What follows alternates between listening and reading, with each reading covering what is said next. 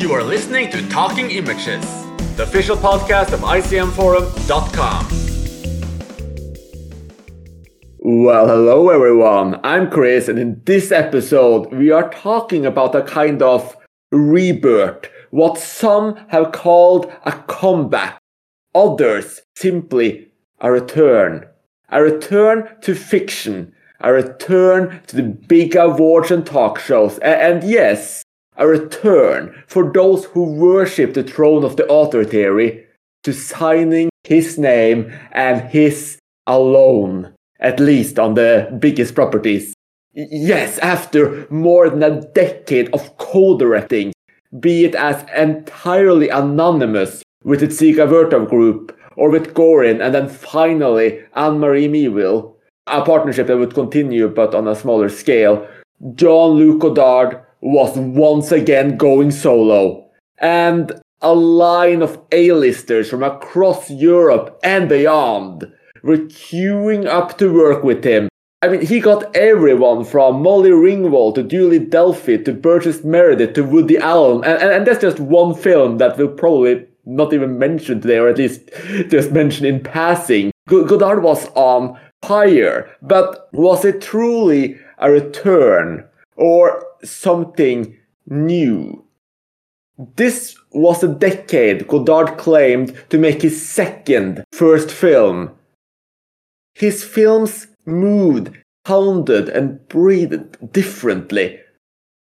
More than once he seemed to grasp for something elusive. The ideas could seem grander, bolder. Yes, he broke back into Breathless or Band of Outsiders territory with, deconstructions of genre cinema with films such as First Name Carmen and Detective.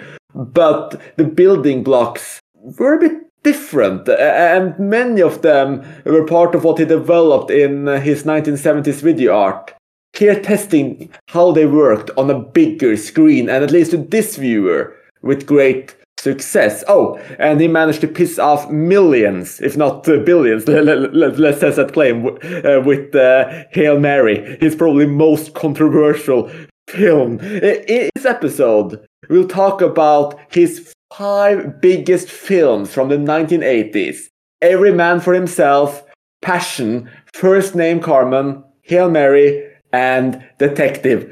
I'm sure we'll mention others as well, and while doing this, we'll also explore just what Godard does with us in these films, what he does with cinema, his constant search and reinvention, killing cinema so it can be reborn again, always exploring the question of what cinema can be. So, for those of you who listened to our 70s episode and heard this heavily biased and overly enthusiastic intro, you'll know that Godard is my favorite director, so I probably won't be able to contain my excitement that well in this episode. Luckily, I know Saul is a bit colder, but the person I'd love to hear from first is Mathieu, as he watched 4 of these films for the very first time this week. So, Mathieu, I just have to ask, what was that experience like for you? I guess if I had to sum it in one word, it might be frustration. But there was, I think, interestingly, regarding our 70s episode, when we did that, so I hadn't seen anything by Godard after the 70s at that point. And I remember in that episode, I don't remember if I said it, but I certainly thought, well, if only Godard kind of embraced his talent for aesthetics, right? His knack for finding beautiful images to film, just for putting the camera in the right place, and exercise that in just a slightly more conventional manner. Doesn't have to be really conventional. And he basically did that in the 80s, and the results are varied, I would say. But he basically did what I wanted him to do, so I can't complain, I suppose. He took your advice 50 years or 40 years before you gave them. Yeah, I guess my advice was pretty obvious. And what about you, Saul? What's your experiments, or shall we say summarization of Godard's 80s work? So other than Every Man for Himself, all the other films that I watched for this podcast were rewatches. So I guess the word that comes to mind probably for me is Disappointment. Although a lot of them are films that I hadn't seen for over a decade, so I only had vague memories of them. And I'd seen his 70s work in the meantime. So I guess for me, none of his 80s films are anywhere near on par with Numero Deux and Tout va bien. I think those are just absolutely fantastic films, although obviously nowhere near as great as something like Contempt. So, I mean, those 70s films were just absolutely amazing when I saw those a couple of years ago when we recorded that podcast. And I guess I was sort of hoping to be blown away to the same degree when I revisited these 80s films, and I wasn't. But look, they're all interesting. There's nothing that I hated there. There's nothing that I disliked or thought was mediocre. They've all got interesting elements that just don't quite do it for me the way that his earlier films tend to do. Yeah, that's fair enough. And just for the record, I mean, I read your reviews and I saw your ratings. I mean, these are all films that you consider relatively good, or at least relatively great, or at least very good, right? Yeah, all of them except for Detective, which I didn't actually end up rewatching, are all films that are considered to be very good. But then the two 70s films that I named earlier, films that I consider to be excellent. And then you've got Contempt, which is one of the 100 best films ever made. So I guess for me, it's just sort of like he's sliding down in quality, especially when you've got something like Forever Mozart in the 90s, which I just didn't like at all. It sort of, I guess, feels to me that he's like, I mean, his films are still interesting or whatever, but I guess for me, I guess maybe peaked a bit early on. I don't know, personal opinion. But I always felt like, even obviously he made so many films in the 60s, that's just the insane amount of films and the success rate was high. But I actually think that his later period was at least more interesting. And I'm someone that actually has First Name Carmen in his top 100 and Detective is not that far outside. So that's going to be a really fun discussion later on. But before we get into that, Mathieu kind of talked about this a little bit earlier, when he said that Godard followed his advice. He just took those techniques and he implemented them in something a little bit more conventional and mainstream, if you will, or at least something more a standard fiction film without the heavy politics or experimental backdrop. But what is it with these 80s films that's so different? Because to me, they really feel like the work of slightly different directors. A little bit explosive. You have these complete shifts in the soundscapes all the time. Music blowing up and disappearing, being swallowed. Sometimes just going over the actors as they speak, or essentially what we see on screen and what we hear being completely different from each other. He has this kind of editing technique that he really developed a lot in the 70s, where images fade into each other, or you quickly shift from one image to another and the context change a lot. It almost feels like a new cinematic language in a way that you never see from any other director, and I just absolutely love it. Not to mention the fact that all of these films we're talking about today are, I think, in the 16:9 format, like the TV format, the square format, and it does so much with it that you generally don't see. Yeah, it's interesting because what you mention as being the work of a different filmmaker, what all of the kind of the playing around with music, the freeze frames, etc. That is what felt familiar to me. I mean, it didn't do exactly this stuff in the 60s and 70s, but generally messing around with format and with style. That is what we think. Yeah, that is Godard. It's true. Yeah, and I'm not saying it's completely new for me. I think this is kind of the stuff he really developed in the 70s. But to see them put into a fiction film, essentially, it's really interesting to see on that scale. Yeah, I actually thought the reverse when I watched Sauf qui peut, so Every Man for Himself.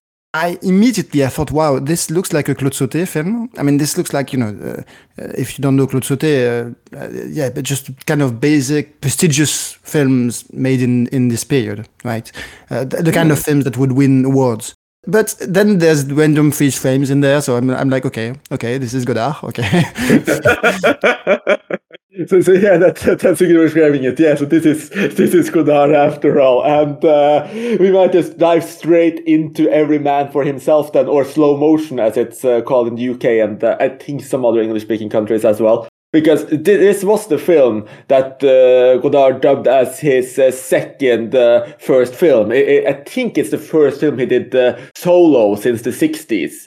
Like you say, there's some more dramatic elements there, but it's also almost a bit too experimental in some way, and it has this central technique of slow motion that I actually feel didn't always work. I'm sure we'll dive into that one.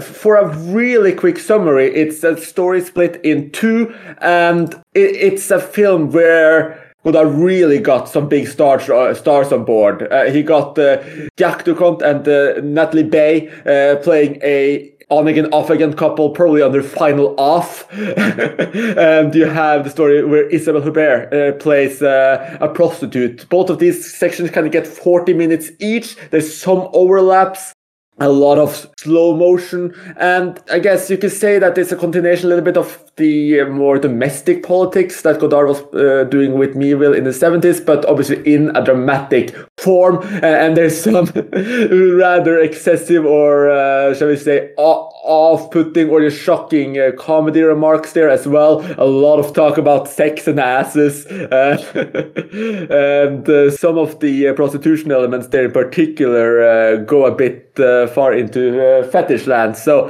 what's your experiences with the Everyman for himself?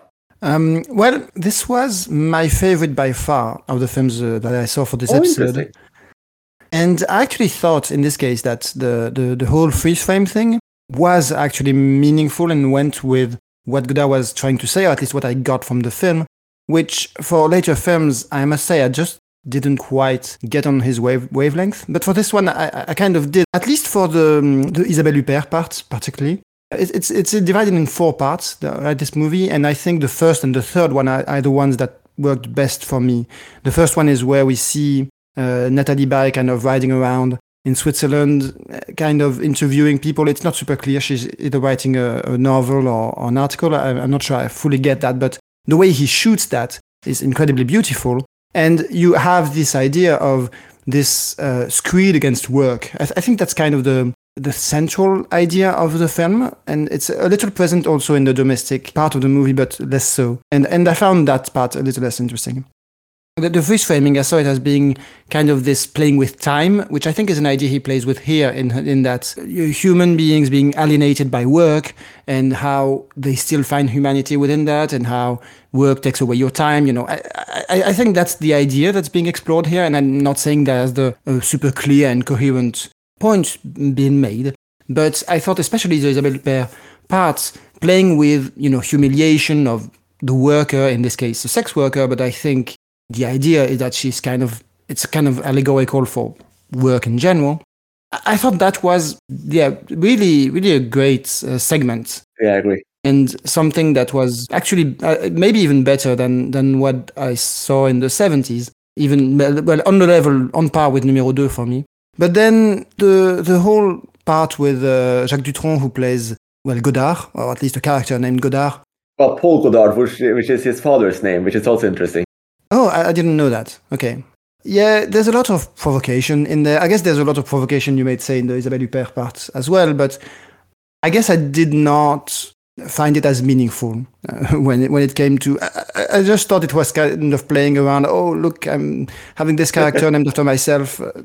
I don't know. I didn't really get that part. I completely agree, actually. I think the Jacques Dutronc section of the film is the weakest by far. I mean, there's some fun jokes in there, and there's this part where Marguerite Duras is, definitely there, but she's not. Some of this... And just for context, right, Marguerite Duras was like a huge part of French media at the time. Like, she was on TV all the time. I mean, she was a major personality, unlike Godard, who was living like a hermit in Switzerland.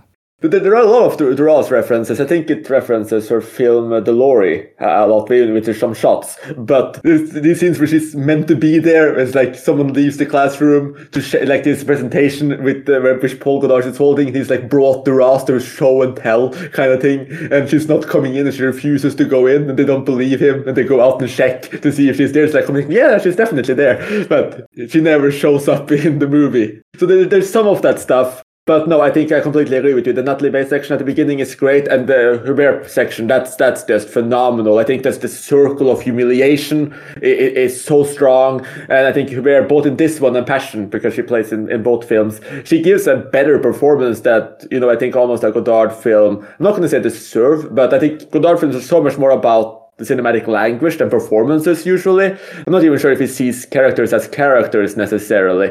Often more like symbols. And I think Huppert just, she kills it in this film. Her performances in both films are phenomenal. And there's this cycle of, we talked about this constant insults, both from the pimps, and then when she does these tricks, and like it's almost this one boss who kind of designs a soundscape of perversion. That's just an incredibly unique scene, which is so multi-layered, which ends up with her putting lipstick on his mouth. That's one of those things that are probably going to stick with me for a long time in terms of just how that plays out.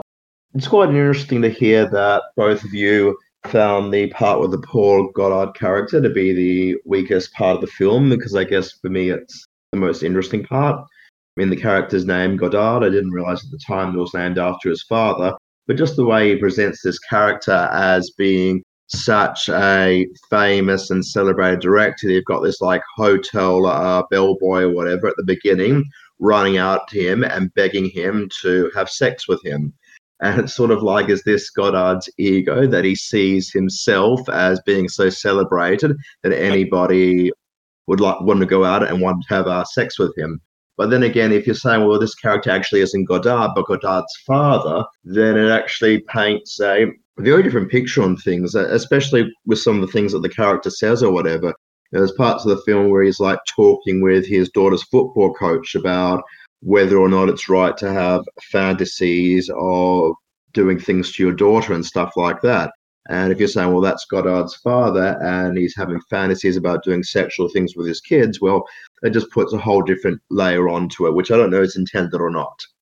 I mean, the whole film for me, I think, is a film about sexual perversions. I mean, that's the main thing that got out of it, whether it be the stuff with the Godard character and the hotel bellboys coming on to him, whether it be the fantasies that he talks about, whether it be the stuff with the sex workers at the end. I mean, I think the foursome, which is dreamt up for the film, is just absolutely incredibly crazy. I mean, that's definitely, for me, the most striking scene of the film.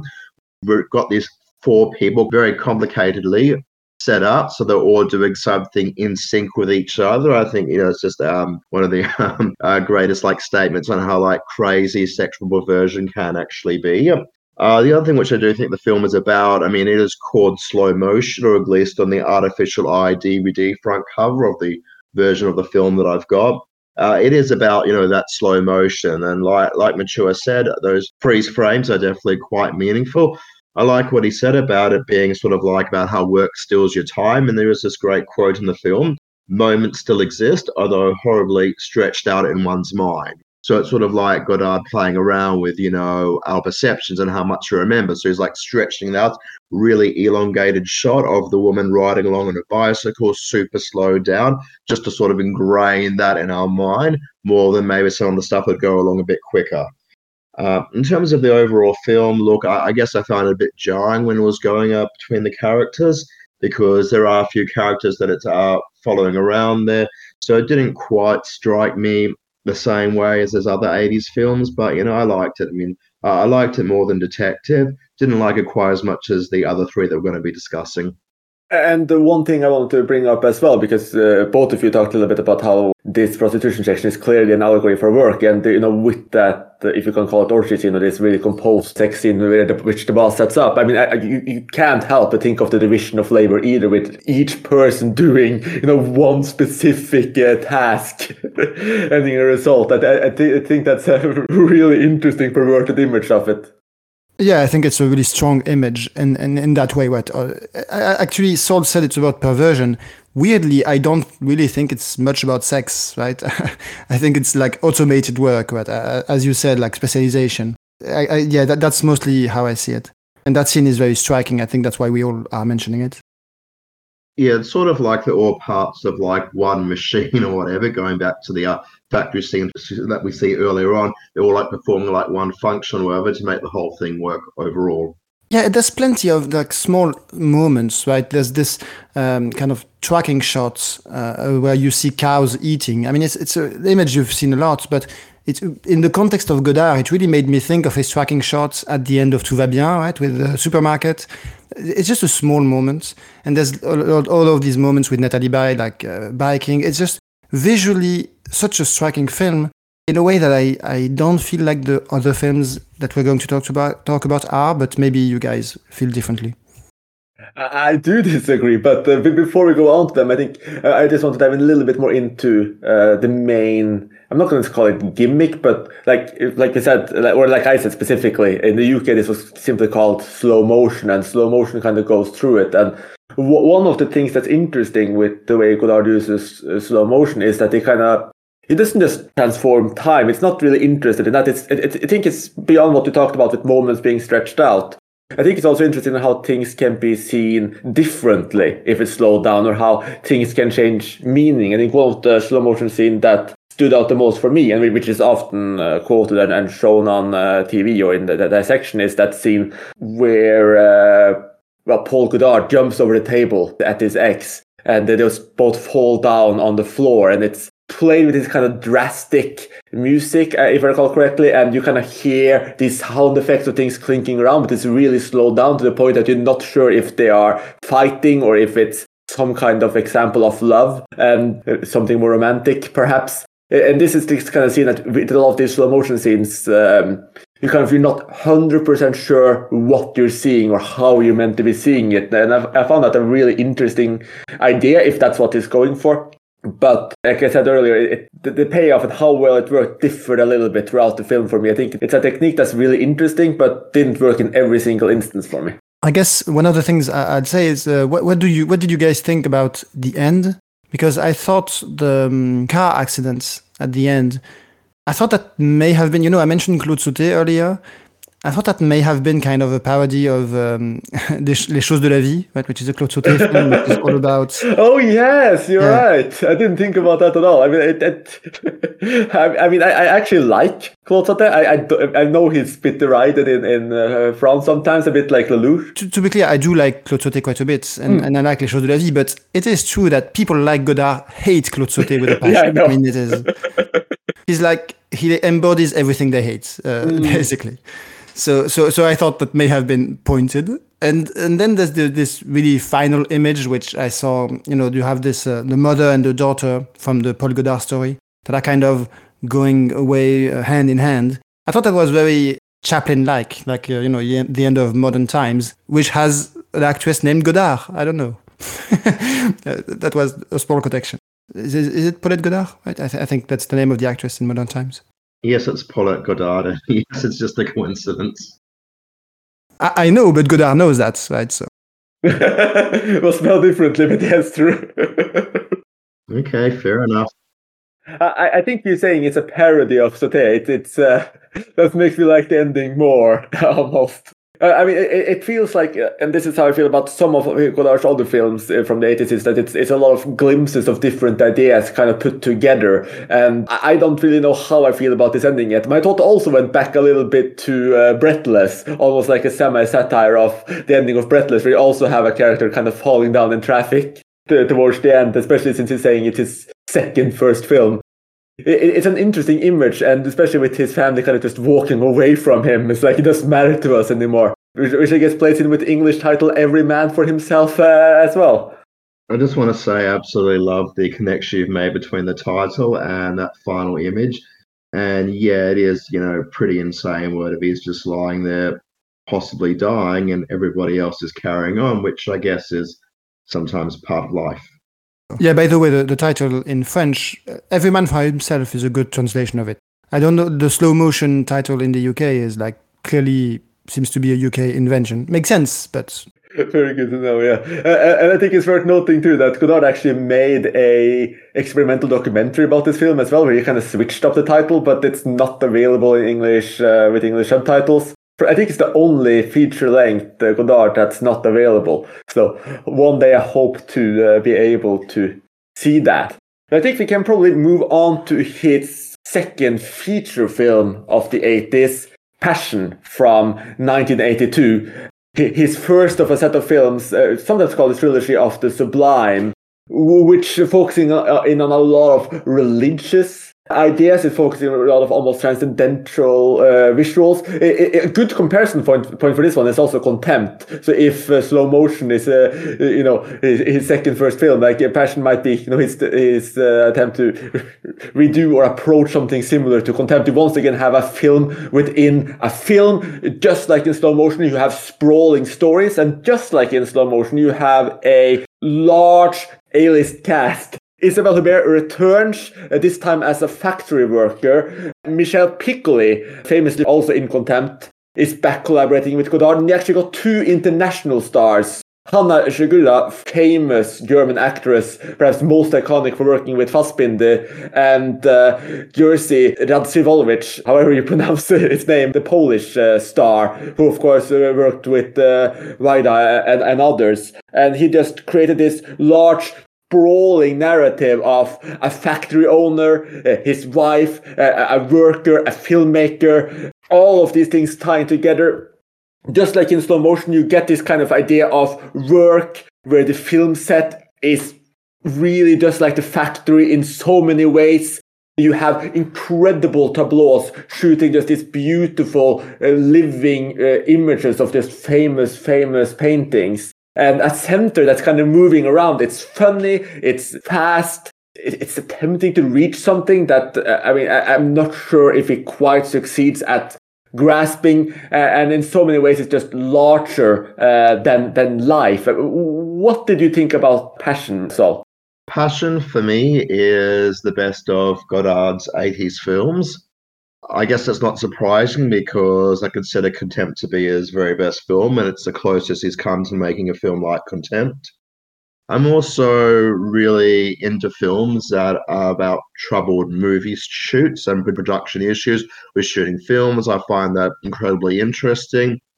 As we'll find out when we get to our Best Films of 22 podcast, one of the films I'm going to mention there is going to be one that has production shoot issues. And that's part of what it's about. There are some interesting things in, like there's a deaf mute actress and the director's trying to give her instructions, and the other person's like, well, why does it matter if she's a deaf mute because she doesn't actually say or do anything? But then he can't actually direct her because she can't hear and she can't reply. Well, what's probably the interesting thing about the film is that the film that he's making within the film is just based on all of these really famous paintings, and there isn't really a big storyline, and yet he's constantly pressured by other people saying, you really need to have a story in there. What is your film about? Which is sort of a bit similar, I guess, to the Fritz Lang film Within Contempt that he's making, that has these beautiful images, but people can't really understand what it's about. You don't really have anybody that's like the Jack Palance character there, but it's sort of a similar dynamic. You've got this director there who's trying to make this great film that nobody can understand. And there's some parts in there which are even borderline ridiculous or whatever. You've got these cardboard cutouts of buildings, and you've got these horses that are riding through them. They're just like massively much bigger than what the buildings are. And what he's doing on there, you could see the artistic beauty behind it, but you could also understand the frustration of the people who are working with him who want to try and understand what it's about. So look, I just find all that quite interesting. I think like the film's very existence is actually even a bit of a contradiction, because the whole idea of the film is it's pushing towards having beauty on screen. That's why I've got all the nudity there. It's not just because Godard likes nude bodies. I'm sure he does. There's tons in all his films. But, it's about having a film that's about beauty rather than about a story. And yet at the same time, Godard is presenting us a film that actually is a story rather than just pure beauty. And that's something I find really interesting. That's a beautiful way of putting it, all. And I did also rewatch his Scenario du Film Passion, which is like a twin film he did. And one of the things which actually surprised me in that, and I had forgotten, is that, the director keeps being asked what the story is. And apparently the way Godard kind of saw it is that he was kind of looking for a way to tie these images together, but he couldn't, which is part of the reason why the director was frustrated. And some of the things with all of these sprawling ideas and all of this chaos around him was that they wanted to surround this director with stories. So there was just so many stories around he could have either taken inspiration from or understood, but he just didn't. But like you said as well, it is a story, and it's multiple stories. It's also a film filled with quotes. It's a film that almost feels a little bit overstuffed with ideas apart. It's obviously part of the idea. But the things that really stood out to me, at least, was what you talked about there, Saul, with this, ridiculous film set, which is just fully, like, it's kind of this just beauty for beauty, often just surreal, with the horses just riding through the paper cutouts and it's taller than the buildings. And I really, really love the way, yes, you have these beautiful tableaus, you have these living images, and then you just kind of pan over them, especially when they're offshoot, and you just kind of scroll down, you see people sitting at desks, taking calls. You have this person who's just like working so hard, he's sweating. Like, you kind of just see the backstage of the production, and like the contradiction is really interesting to me. And there's just so many really funny scenes. Like, you have this producer who comes in, like, where did my money go? Like, what are you making here? Like, what did you spend my money on? And the director has to go around pointing things out, like, okay, this camera was 600 euros. These cutouts here were like €3 or not, 3 francs or whatever it is. It's saying, I don't remember the currency. Like lighting, 300,000. Actors. It just goes through this list, and it's just a really special scene. So, Mature, what did you think of Passion? I'm sorry, that's the one I didn't see. So yeah, I watched the next 2 films, but not this one, unfortunately. It sounds like I might have liked it better than Prénom Carmen, probably, but we'll talk about that. Oh yeah, that would be interesting. If you like that one the least, that's the one I like the most. There's probably just one other thing that I might mention, which I find interesting. On Letterboxd, at least, not on my DVD front cover, but on Letterboxd, the film is actually called Godard's Passion, which is kind of interesting because when I rewatched it, it was the first time I'd seen it in over a decade, and I was going, oh, maybe there's a strong connection to the Passion of Joan of Arc or whatever, which I didn't realize, and I didn't think there was really that strong a connection. I just think it's interesting the film sort of promoted as being Godard's Passion, which does, I guess, allude to some religious elements, Passion of the Christ maybe, but I didn't really see, I guess, much of that in there myself. I'm guessing they named it Godard's Passion just because there are a lot of films named Passion or Passion. I just think that's it. I mean, I would guess, just looking at the title, obviously having not seen the movie, I would guess that it's a religious thing, right? That it's a reference to Passion of the Christ, but I guess, I don't know if that makes sense.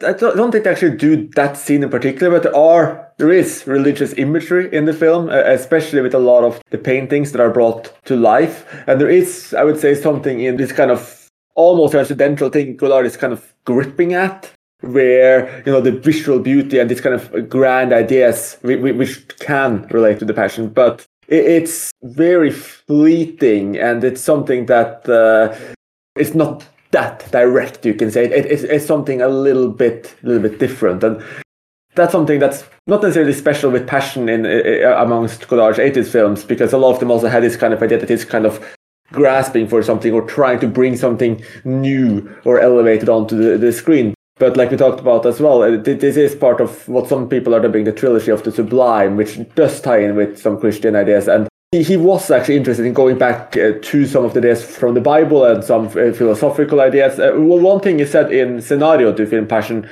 is that he didn't actually start with the script. He wanted to see the script, or rather he wanted to see the scenario. So he got the actors together. He had like some idea of what they wanted to do, but he essentially just started to have them act and see how they would move, and then the film just drastically changed. Like, first Jersey was meant to play an actor, then he became a director, for instance.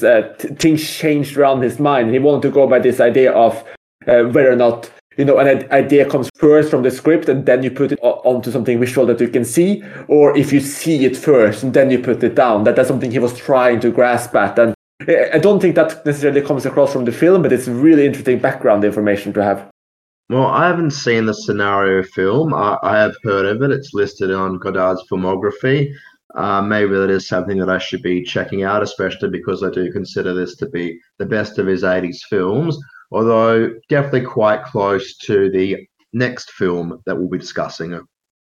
I am so glad to hear that, so glad to hear that, because with Mathieu's negativity earlier, I was worried Prénom Carmen or First Name Carmen would not be doing that well in this episode. And yes, you might actually really like Scenario the film Passion, because it's a lot more similar to his 70s work. It's much more like his video art, and it kind of works as a film on its own as well. And it's just around 48 minutes long or 54, somewhere along that line. So definitely something like a mini recommendation. But to move on to the film that I consider Godard's best film of the 80s, and which Mathieu considered Godard's worst film of the 80s, to amp up the volume here, it is First Name Carmen. And this is a film that a lot of people are saying is a bit of a return to form for Godard, where he's once again kind of playing with the building blocks of genre cinema. You have lovers on the run, you have crime, you have heists, you have you have all of these kind of things that we see over and over and over again on film. And Godard kind of just redoes everything. He has this opening or semi-opening heist scene that's just completely bonkers and almost surreal. And then when he takes us on a trip with the lovers, you have this kind of violence of the images and the sound effects. And the whole film is just accompanied essentially with this orchestra, which almost forms a counter-narrative, though they do tie in with the film as well. And it's almost like the music or the soundscape takes the front here. As someone who rarely cares that much about sound, is usually far more about the visuals. This is one of those films that just made me listen, because what Godard does with the soundscape in this film, he'll play the sound of waves instead of words when people are talking, and then cut to the sea, and then we hear dialogue. He'll build soundscapes so we're seeing something else consistently. And the music, like we talked about earlier, it's all of those notes where it can shoot up or disappear, which is something we know of Godard even from the 60s. But it's just such a large work. And to me, the reason why I love this film so much is that it might be one of his best, if not his best example of just what can you do just with cinema itself. You have essentially this basic idea of, okay, all you need to make a film is a girl and a gun, that famous quote he said in the 60s. And he just does that, but then he changes all of the notes around, and he creates something so different, so huge. I'm going to bring up some examples later as well. Just utterly blew me away in how he managed, or like just basic idea behind it. But let's go on to Saul, because he liked it the second most, and then we can go on to negativity from Mathieu. Apologies, Mathieu, and then we can go back to my enthusiasm. First Name Carmen is a really great film. I guess most of the reason why I would rate Passion above it is that I was a bit disappointed with it upon revision. But the main thing which disappointed me is, for some reason, I had mentally, I don't know, it's hard, so I got through my mind that Jean-Luc Godard had a much bigger role in the film. I mean, he does have a pretty big role. He's probably on the screen for at least a quarter of the film's running time. So he has got quite a big role in there. But I guess in my mind, because I enjoyed his performance so much, I had kind of remembered him having an even bigger part. But look, he's definitely my most favourite aspect of the film. You've got Godard basically playing himself. He's playing a character called Uncle Jean, so it could actually be him himself. And he's this faded filmmaker, I guess a bit like Godard was by the 80s. I mean, the peak of the 60s was long behind him. So you've got this faded filmmaker who's given a chance by his favourite niece to make a film. But he's not actually really making a film. The niece has just got these criminal associates, and they want to use his beach house. They want to get him to film on set or whatever. I think it's a bit of a distraction. And it's just really fun to have Godard playing himself and playing a character that's getting deluded or getting duped, I guess, maybe, by these other people, and yet has still got like this real passion for cinema. So, he's sitting there sort of like reviewing how his days are behind him, really wants to get back into the swing of things, and he's in a mental health facility, but he manages to check out to do the film. So I just thought it was a really great character for Godard to play, and I absolutely loved that performance in there. And look, there's other bits and pieces there which are quite interesting. I mean, there's a lot of shots of classical music in there, like Chris mentioned. There's lots of nudity in there also. So, I mean, the sort of idea that I got with it is that in the film, Godard has been duped or tricked by his niece into making a film when he's actually not making a film. And then Godard has actually managed to trick or dupe his cast into making what would seem to be a heist film, but it actually isn't really a heist film. It's a film where Godard really plays around with how we can use music and nudity and other things and crushing waves to show beauty. So it's not really a heist film. They've got the two sort of like dupes or tricks going on there, which I do find incredibly interesting. And look, it is a great film. It just didn't quite strike me the same way as I was expecting to the second time around. And now for negativity. Well, I don't know. I was hoping that listening to you guys talk about it would explain the film to me, but I guess I still don't really get it. It's an adaptation of a very, very famous opera. You didn't mention that, right? Carmen. And he is, purposely playing around with music, as you mentioned, because he's not using the actual music, right? You only hear the most famous theme from Carmen a couple of times when minor characters are whistling it, but otherwise he's using this Beethoven quartet. And I just don't think it really works. He is playing around with it, as you say, going back and forth between music and the sound of waves and just cutting it very abruptly. And I just didn't derive any meaning from it.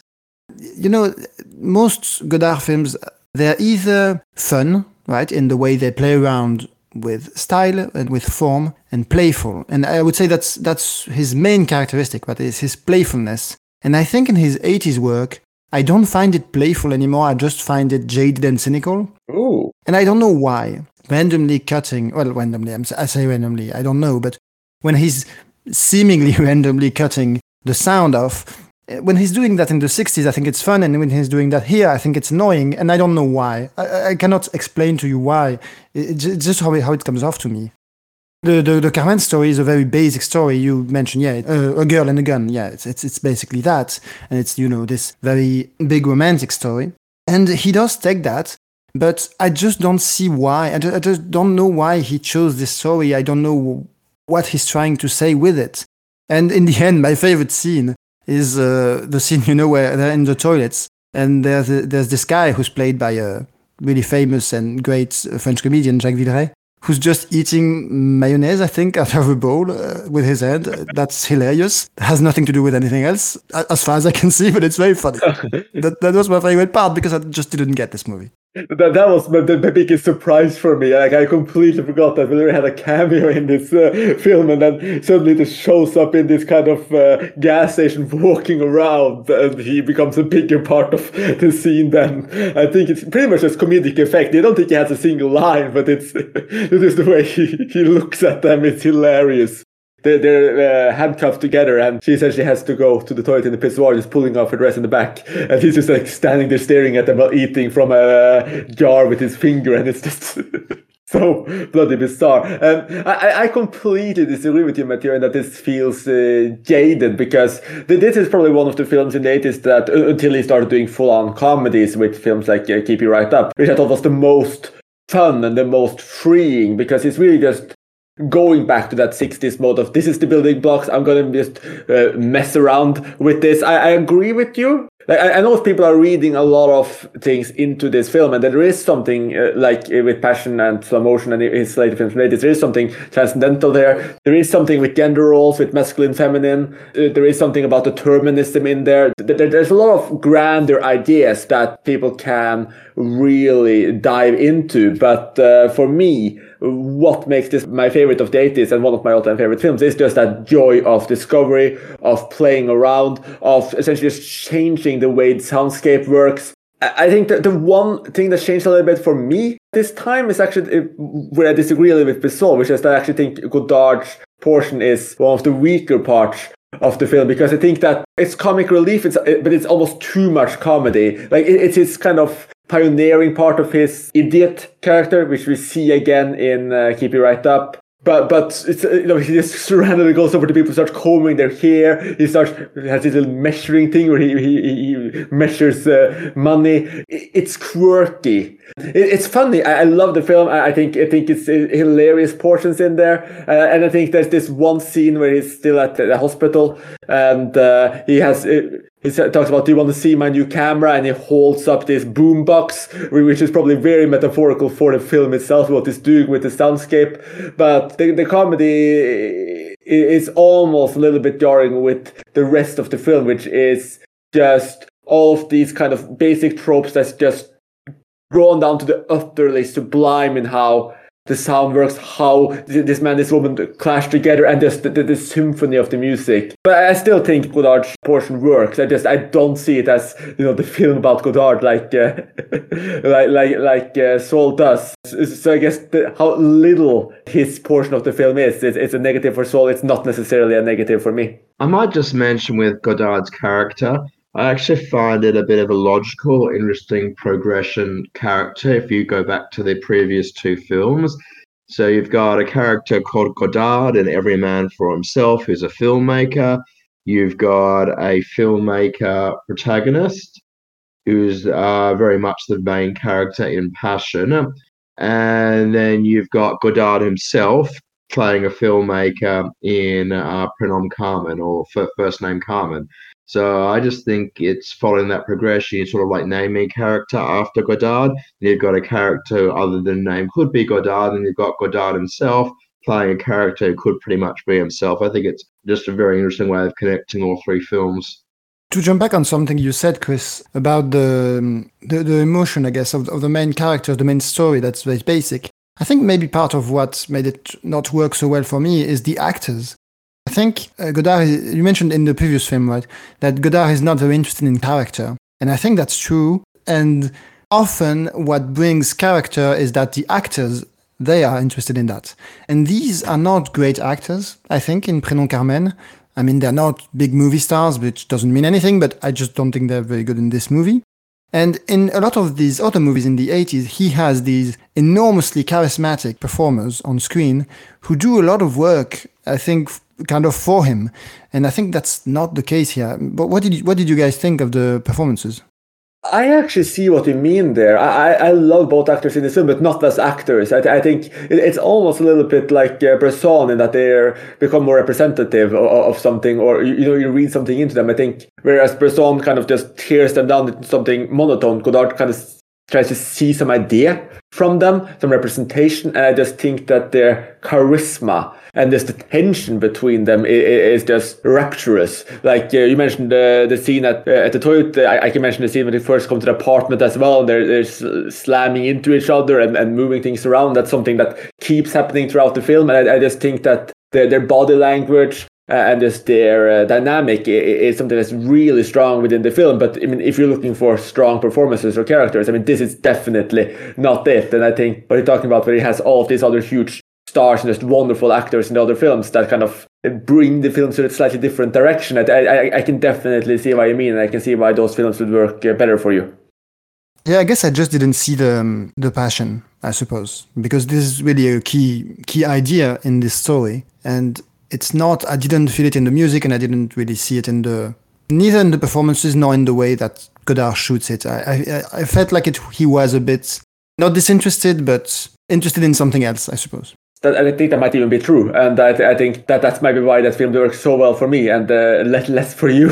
Yeah, but then I don't get what you think the film is about. Or is that irrelevant? Oh, well, I think when we go back to the building blocks of cinema, you kind of just have these lovers on the run, and you kind of have this, like I said, I see the passion, I see the tension between them.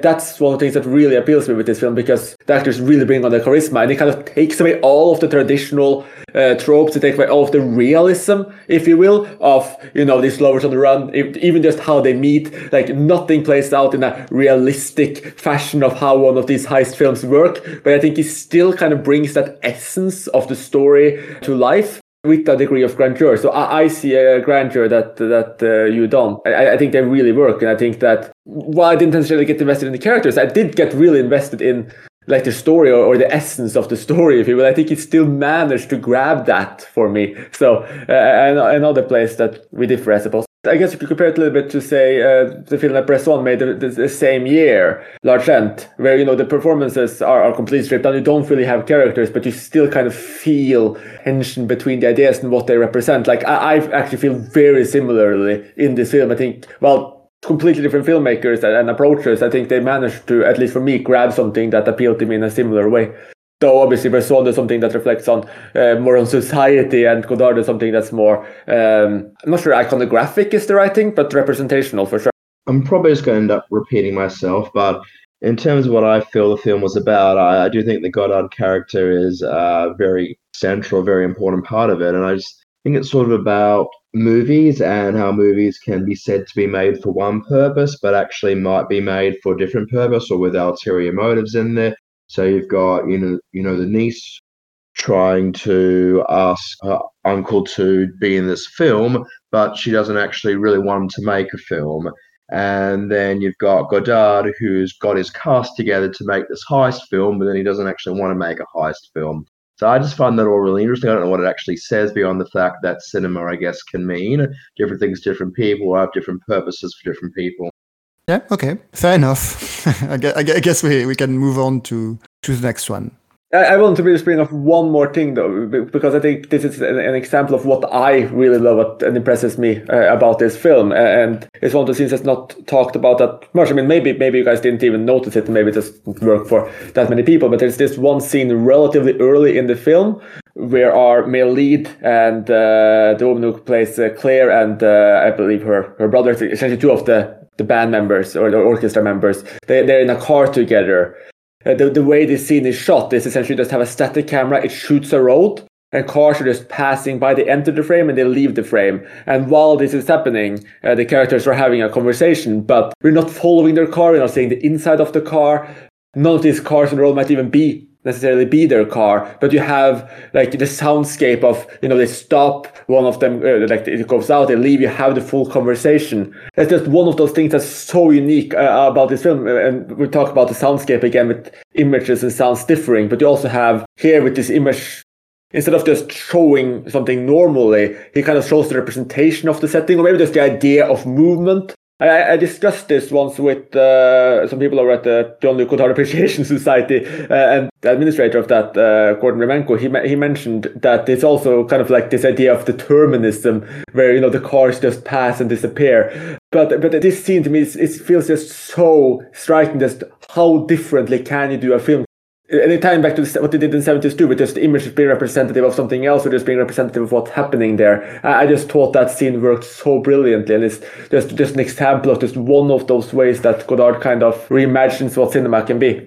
Yeah, I don't know. I guess I just didn't connect with this movie, so I that scene did not particularly register to me. I'm sorry, Chris. No worries, Matthew. And with that, then we can move on to Godard. I'm not sure if it's his biggest film of the 80s. I'll have to look into that, but it's certainly his most frequently talked about, his most controversial, possibly his most well-known, and that is Hail Mary. His look at the story of Virgin Mary set in modern day. It's very compressed. It's one of the shortest films of the 80s. Official time on IMDb says it's 72 minutes. I think the version I saw was around 80 minutes.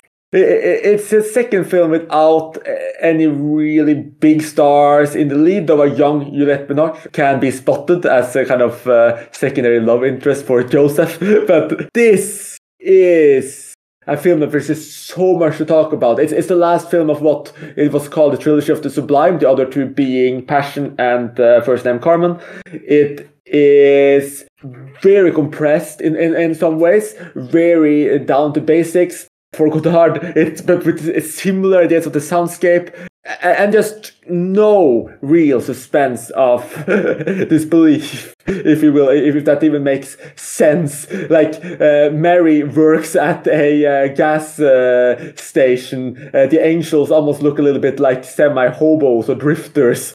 Joseph is just this cab driver who's way too old for Mary, and he's also infatuated with another woman. And Mary spends most of the film while pregnant, walking around. Well, not most of the film, but the part of the film walking around nude with no belly whatsoever.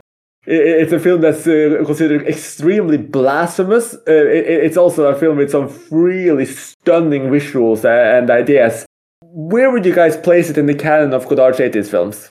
I'd probably place it somewhere in the middle. I mean, maybe towards the top half. I mean, I definitely liked it a lot more than King Lear and Detective.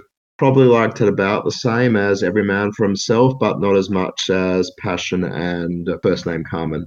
Oh, and I liked it. Oh, actually, I don't know. I'm not sure about Keep Your Rider because it's a very different one, so I'd have to even compare it to that one. But look, I'd say somewhere in the middle.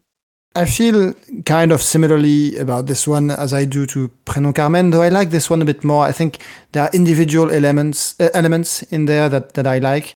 My kind of pithy and mean summary of it would be that it's a failed attempt at being Tarkovsky. I don't know. It's the similarity to Prénom Carmen is that once again I'm not sure what Godard wants to do with this story, and it's a very famous story. And I don't know, beside the shock value, I don't exactly know what his point is. That's a good point as well. First of all, I can see the comparison really well. Like we mentioned, they're kind of part of the same trilogy of sorts, and they're once again very similar, and they're kind of stretching out and trying to grasp out for something grander. And I'm also kind of agreeing with you that I'm not 100% sure of what Godard is looking for. Was it made purely as a provocation? I don't necessarily think so. I think he's looking to grab something. I saw the short documentary that's kind of like an accompanying piece to this, but that was made before the film was made, and it plays with different ideas. But here he's kind of trying to style the actress Miriam Russell, who was also in the two previous films, after paintings, for instance, a bit similar to his ideas from Passion. So he is trying to kind of look at images again, but I agree with you. You don't necessarily know exactly what it is trying to be about and what it's reaching out for. I do think it's stunning. I love the filmmaking here. I love the way he plays, again, with many of the same notes. It's very similar to his other films in terms of just how sound work, how the visuals work, how characters move, how they talk, how people might suddenly shout, etc. That's something we know and love, or maybe not love for all of you, but something we know very well from Godard. I don't see the Tarkovsky comparison. Once again, I'm actually kind of thinking about Bresson a little bit. I kind of thinking about this more representational imagery, these ideas you read into them. I did just think that was often beautiful, but the full meaning of it escapes me as well. So I thought of Tarkovsky for two reasons. The most obvious one is this is a very, it's a film about spirituality in some way, about Christianity. And of course, Tarkovsky is a Christian and spiritual filmmaker. But also there are shots that keep coming back in this movie about of a garden, I think. And you see kind of the grass moving in the wind. And that to me, it strikes me as a very Tarkovsky shot. I don't know. But, it's kind of a joke as well. This one is probably a bit closer. And the funny thing about it being blasphemous is that there's nothing that blasphemous in the film. I mean, it's not... I keep thinking of The Last Temptation of Christ because it has nothing to do with this movie, really. But it's a very a film that was judged blasphemous in a kind of similar time period, right? It's within 5 years of this film, I think. And I don't think it would really happen today, by the way. But anyway... I see why people think Scorsese's film is blasphemous, even though he's a Christian filmmaker, he's exploring this story in a way that is very spiritual to him and very makes sense within Christian faith, I think, well, at least his faith. But in this case, I think people see it as blasphemous just because Godard doesn't appear to be that interested. I don't know. Again, as you say, it's kind of mysterious what he means to do. And so in the end, the version of the story he gives us is essentially the story of the virgin birth. I mean, you have a virgin birth, and it is basically the point of the film that, yes, it is a virgin birth. And he even espouses ideas, or seems to, that desire is dangerous, right? That the man should not touch the woman, that kind of makes her impure or something. And at any point, I don't know if he's being ironic or not, right? And I think that's why... people thought it was blasphemous, because I think people couldn't take it seriously coming from him. But at the same time, there's no indication that it's sarcastic, except maybe towards the end. And if it is, I don't know why. Right? That's my frustration with this film. No, that's a good point. I don't actually know Godard's religion at all. I mean, he was a Marxist, so that usually goes against religion. But he's clearly trying to grasp at something that is of a kind of transcendental religious nature here. And I actually agree with you. It seems, at least in part, honest. I mean, obviously you have that already seems to talk about kind of like this extraterrestrial commentary as well. Actually, that is one of the things that is most religious, I think, in this, pointing most towards religion, because he says, basically his argument, which I think is kind of an inane argument, but whatever, is that, evolution couldn't happen because it takes too much time, whatever. So life came from outside and it came from an intelligent being, right? That's kind of the whole point that this kind of scientist is making, that, life has been created by another entity. And so obviously, if you're a religious person, that other entity would be God, right? At least that's how I interpreted it. I thought actually that sequence with the Rubik's Cube, right, and using Bach, I think that was aesthetically my favorite sequence in the film. So I actually think I understand why the film is considered blasphemous. I mean, the whole film is about Immaculate Conception, that she's never slept with a man, or apparently has never slept with a man, and yet has given birth. And if she hasn't been impregnated by another man, if it's a virgin birth, then it's obviously it's got connotations to Jesus. So I understand the blasphemy in there.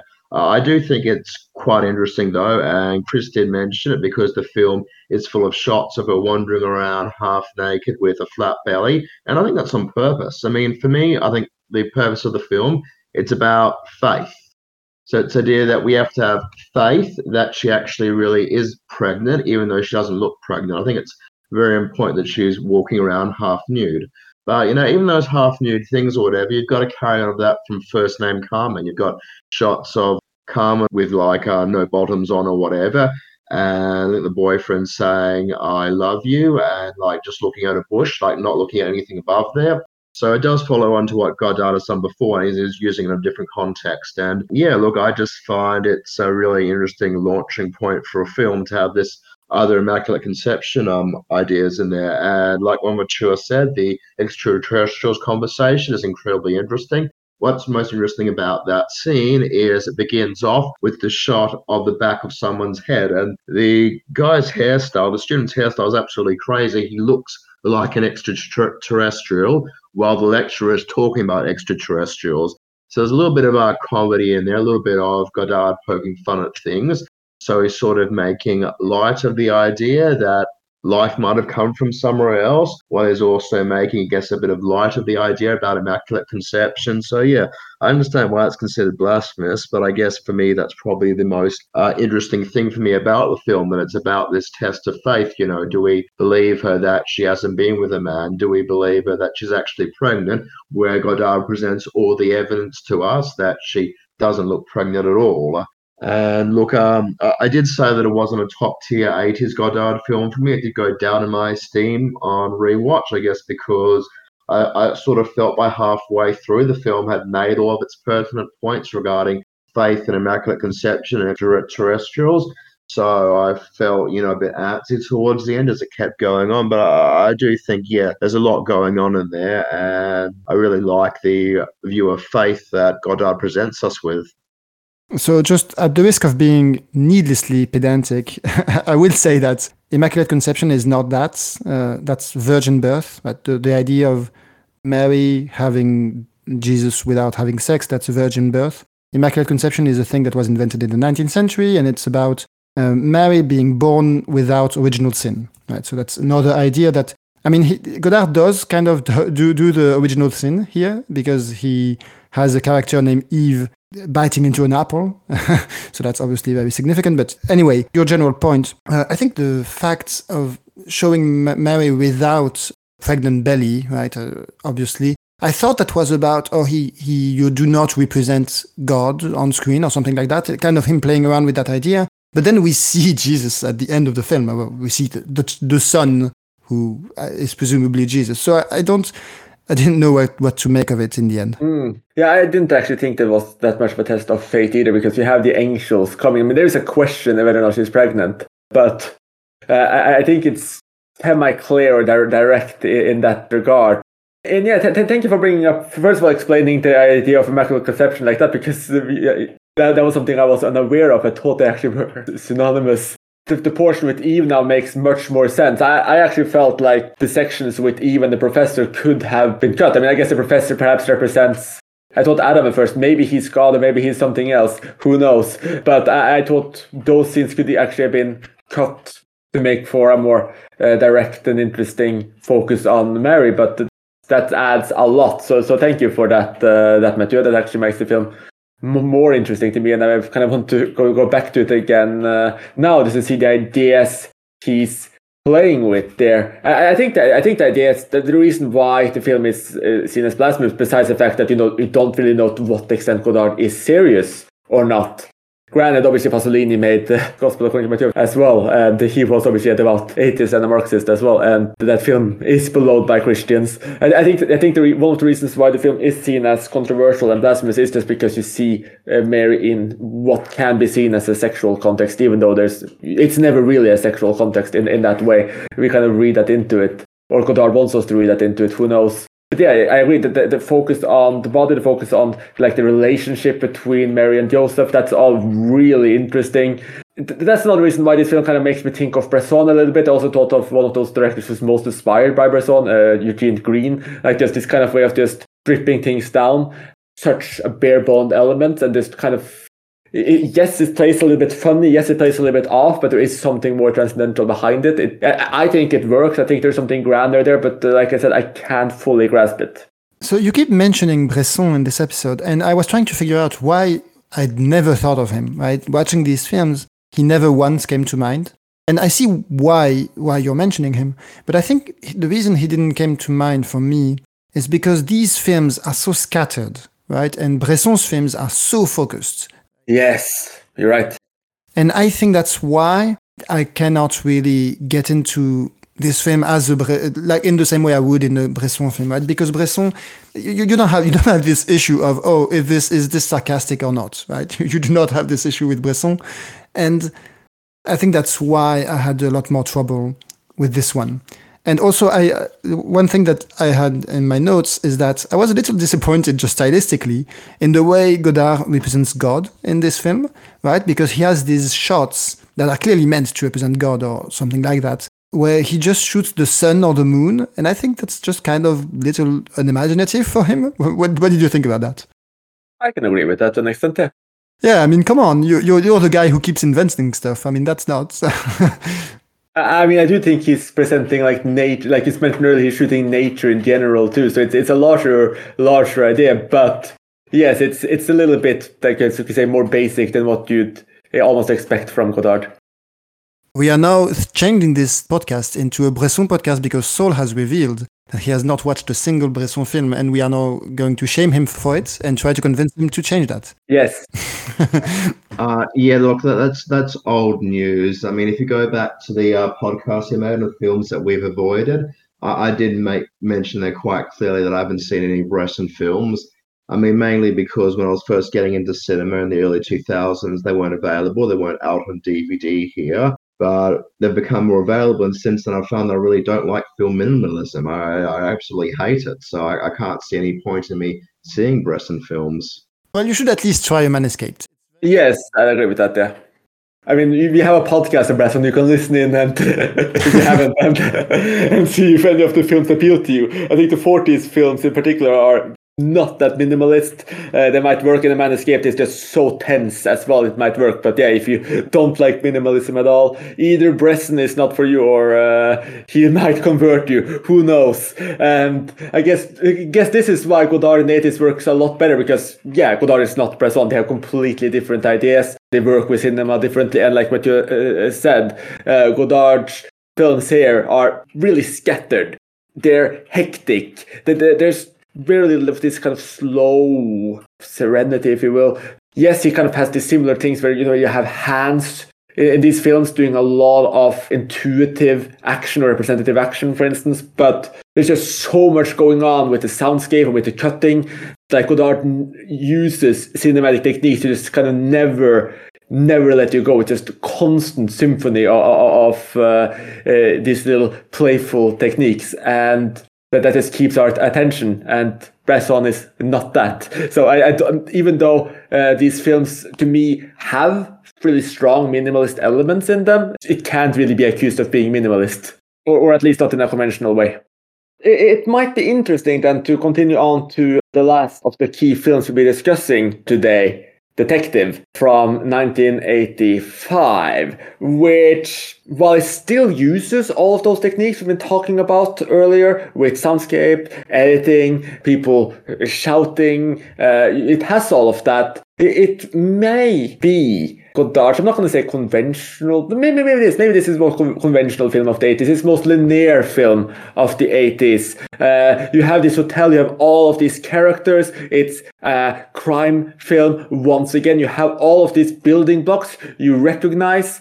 You simply just follow the story as it progresses. There's a lot of fun in there. It's actually marked as a comedy, which I'm not sure if I would fully call it a comedy, but it's constantly or frequently funny. It's a lot of idiosyncrasies in there. But essentially, you have a boxing promoter or this presenter of boxers. He's in trouble with the mob. He's in trouble with loan sharks everywhere. You have this couple who's loaned him 40 million francs, want it back. You have the mob. They're there. They want their money back, and everything's kind of ticking towards this big boxing match where he may be able to make his money back. Oh, and all while this is happening, you have a detective, his nephew and his nephew's fiancée, who's kind of trying to solve a murder that happened 2 years previously.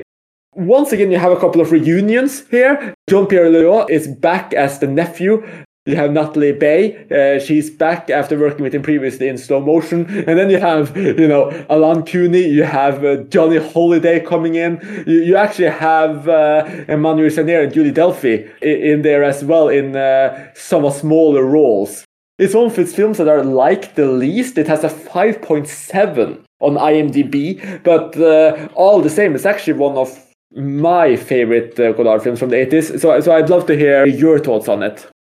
I mentioned the playful side of Godard being a little missing for me, or at least not playing in the same way. I think I find it back a bit with Detective, with how he's playing with the conventions of film noir and what we call in France polar. What polar is, I guess, means police film or detective film or crime film. And you see with the whole scene, right, with the people, the characters who are observing the action, right? They have a whole bunch of books that are all from the most famous crime novel collection, right, in France. So he's clearly playing around with this genre. And I kind of like the whole distinction between stars and actors. I think, we talked about it a bit earlier, but I think movie stars are really good for Godard because they just do a lot of work that he's not interested in doing, and they do add a lot. I think what's most successful in this film to me is the whole scene, the whole thing between Nathalie Baye, Claude Brasseur, and Johnny Hallyday, who's not really an actor, but he's like a huge star in France, a singer. And kind of like Jacques Dutronc, actually. I mean, again, Godard working with stars is good for him. I think he mostly did it for the financing, but I think it does good things for his movies as well. And yeah, I had a little bit more fun with this one. A little bit. I still think it's just so disjointed. It's so hard to know exactly what he's trying to say about film noir, but it's just a genre he's so familiar with because it's what he grew up watching, that he knows the genre in and out, and so he is constantly referencing stuff, and there's a lot of fun in that, I find. I don't know that I love the way he uses music in this film. It's obviously very confrontational and seemingly random. I don't know if it really is, but it probably isn't, but I guess I had a hard time deciphering exactly what was meant by it. I haven't actually seen Detective in 14 years, and it's not a film I'm actually excited to rewatch because unlike Passion and First Name Carmen, which did make quite an impression on me when I saw them 10 to 15 years ago, Detective is one which I guess to me just felt like Godard experimenting with things rather than telling a story. I mean, not that Godard's a narrative filmmaker. None of his films are like traditional narratives, or very few are at least. However, you get something like Passion or First Name Carmen, there's definitely a story going on in there. Whereas I guess I found it harder to put together with Detective. I just remember the mystery. I remember there was the eventual solution to it. I just remember finding it absolutely ridiculous, and just didn't satisfy me at all. So I mean, there's some things I remember, like lots of close-ups in there.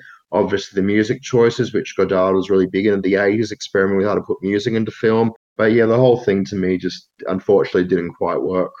I think you're completely right, Saul, in what it is, because unless someone wants to tell me otherwise, I'm sure there might be some interpretation going in here. This feels like a film Godard did without any ideas of like the kind of grandeur, transcendentalism, whatever you want to call it, that he kind of did in the trilogy of the Sublime, or he did in slow motion. I don't feel like he's trying to grasp for something bigger. It really just feels like what he did with Print of Carmen, but without that, in terms of just, this is a crime story, this is a film noir, whatever you want to call it. These are the building blocks. I'm gonna just play around with it and do my own thing with it and see how it kind of stacks out. And that, for me, that's a really enjoyable thing, because I just love the way that Godard plays with these building blocks. And I think he managed to create something that's extremely atmospheric, really funny, really playful, just keeps you engaged. It's frequently just silly. Like, they're all this hilarious in this film. There's all of this fussing around. There's also these things that are just really atmospheric. I think Alan Cooney, as the old mafioso, as this, or as it's often called, the prince, he's just really imposing, kind of wandering around. But it's just a ridiculous film. You have those building blocks, you have those tropes, and then it's what Godard does with the filmmaking, what he does with the shots, what he does with these kind of ridiculous moments, like the boxers were saying, I think, what was his name again? Tiger Jones, I'll knock him out. Just repeat, like the boxer just keeps repeating that, and I think not the way asked, like, isn't he Tiger Jones? It's funny. It's to me, it's fairly fresh, but I guess it could also be a bit basic to people who have started to, love Godard's other sides. So I can see why it has a low rating, but I just really love and enjoy this film. It's a proper ride, I'd say. Yeah, I guess it's kind of in the middle in that it's not that meaningful, or it's hard to derive meaning from it. And at the same time, it's playful, but it's not as fun as Godard's work in the 60s, just because he's an old man and it's difficult to have the same kind of energy when you're an old man. I just think, unfortunately, that is true for most people, maybe not everyone, and yeah, it's a film of moments, right? You will enjoy it depending on how much you enjoy the moments. And as you said, I think the mob boss, the prince, is a standout. I don't know this actor at all, which is kind of remarkable given how many famous people in this movie. I don't think Julie Delpy was famous at all when she made this, but she's famous now. I guess I don't have that much more to say. It's very uneven as a film, but you might enjoy it if you enjoy just Godard. If you think you will enjoy just Godard riffing on the idea of a crime movie. Yeah, I think that's pretty much it, Matthew. If you think you'll enjoy Godard riffing on crime movies, this will be for you. I actually think it has the fun and playfulness of his 60 films. It's different, but to me, they're on par, to be honest.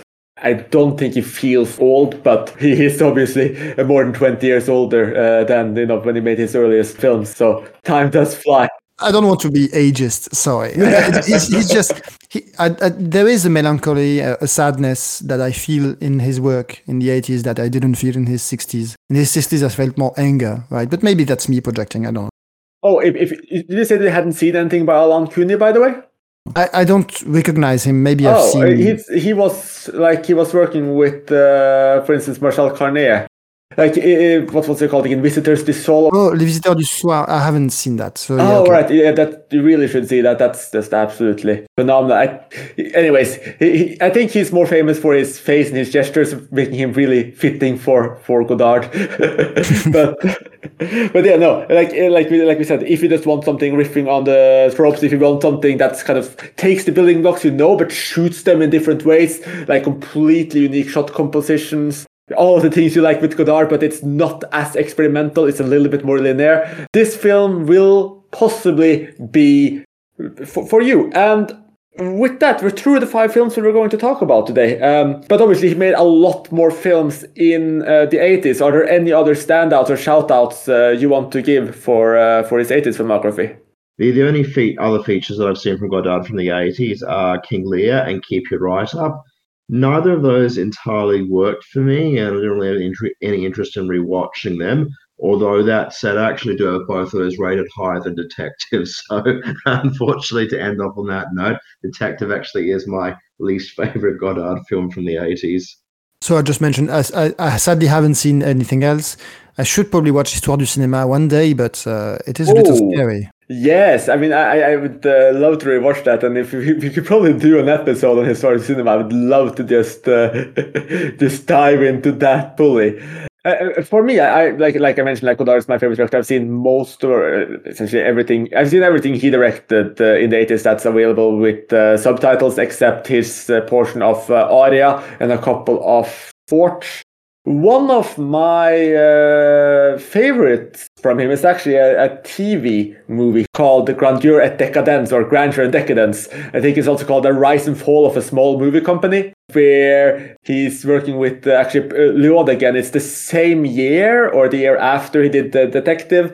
It's kind of plays with the filmmaking again. It plays with crime as well, and it's just a really fun riff. A lot like Detective, essentially. It's just him playing around with ideas, and it's just a lot of fun. And unlike Soul, I love King Lear. That's a film I haven't seen in a long time. It used to be one of my favorites from Godard. So many scenes from that film is just burnt into my mind. Like, she didn't say nothing. She said no thing. Or one of the most hilarious running jokes in a Godard film is the girlfriend who just wasn't there.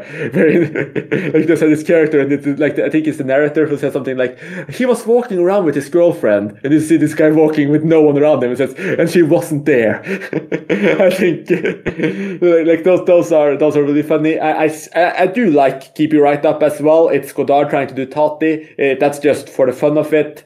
And I rewatched Soft and Hard, which is one of the few films Godard did with Will in the 80s, which is just like this shorter, playful documentary, which has some really fun sections, and also just the two of them talking for a long time and giving some thoughts about their work. And they did an essay film, which is Rapport to Darty, which is almost never talked about, but I really loved. So essentially just shouting out everything he did from the 80s as a very, very biased fan. I might just mention that I have actually seen Aria. I completely forgot about that because that was done by, I think, 8 or 10 different directors. I don't really remember much about it overall because, it's going back 10 or 15 years ago. I do remember with Godard's segment, there was a lot of bodybuilders and naked bodies in there, which is like quintessential Godard. So it probably fits in well alongside his other films, which have lots of partial nudity in there. But yeah, I just can't vividly recall it. Although I would recommend Aria overall. I did leave with quite a strong impression of the film. I did enjoy it. I just can't remember too much of it offhand. Yeah, I should definitely just sit down and watch Aria at some point. I tend to have this issue with omnibus films, and I just delay them even if it's a director I love that made one of them. But yeah, definitely need to change that to just fully live up to my overly enthusiastic fanboy status. And with that, I guess our episode on Godard's work in the 80s is done. I think it's good to get like this mix of reactions, because perhaps less so than Godard's 70s work. This is why it was so surprising that we all actually really, really enjoyed the stuff we did in the 70s, which kind of been written off, generally just not talked about. That's where we all connected with the work. But here in the 80s, which is kind of like this comeback season, we're a bit more diverse. But I think what a very good conversation, and it's good note that these films are definitely not for everyone. Even a lot of Godard fans, the people who love his 60s work, just tend to say that they struggle with his 80s work. So I'm glad at least both of you guys still really enjoyed most of or all of these films, and I'm glad we managed to get such a fun episode out of it. So I hope you listeners out there got something out of this too, that if you haven't seen some of these, you'll check them out if they sound interesting to you. And thank you so much for listening. Join us again soon. You have been listening to Talking Images, the official podcast of ICMforum.com.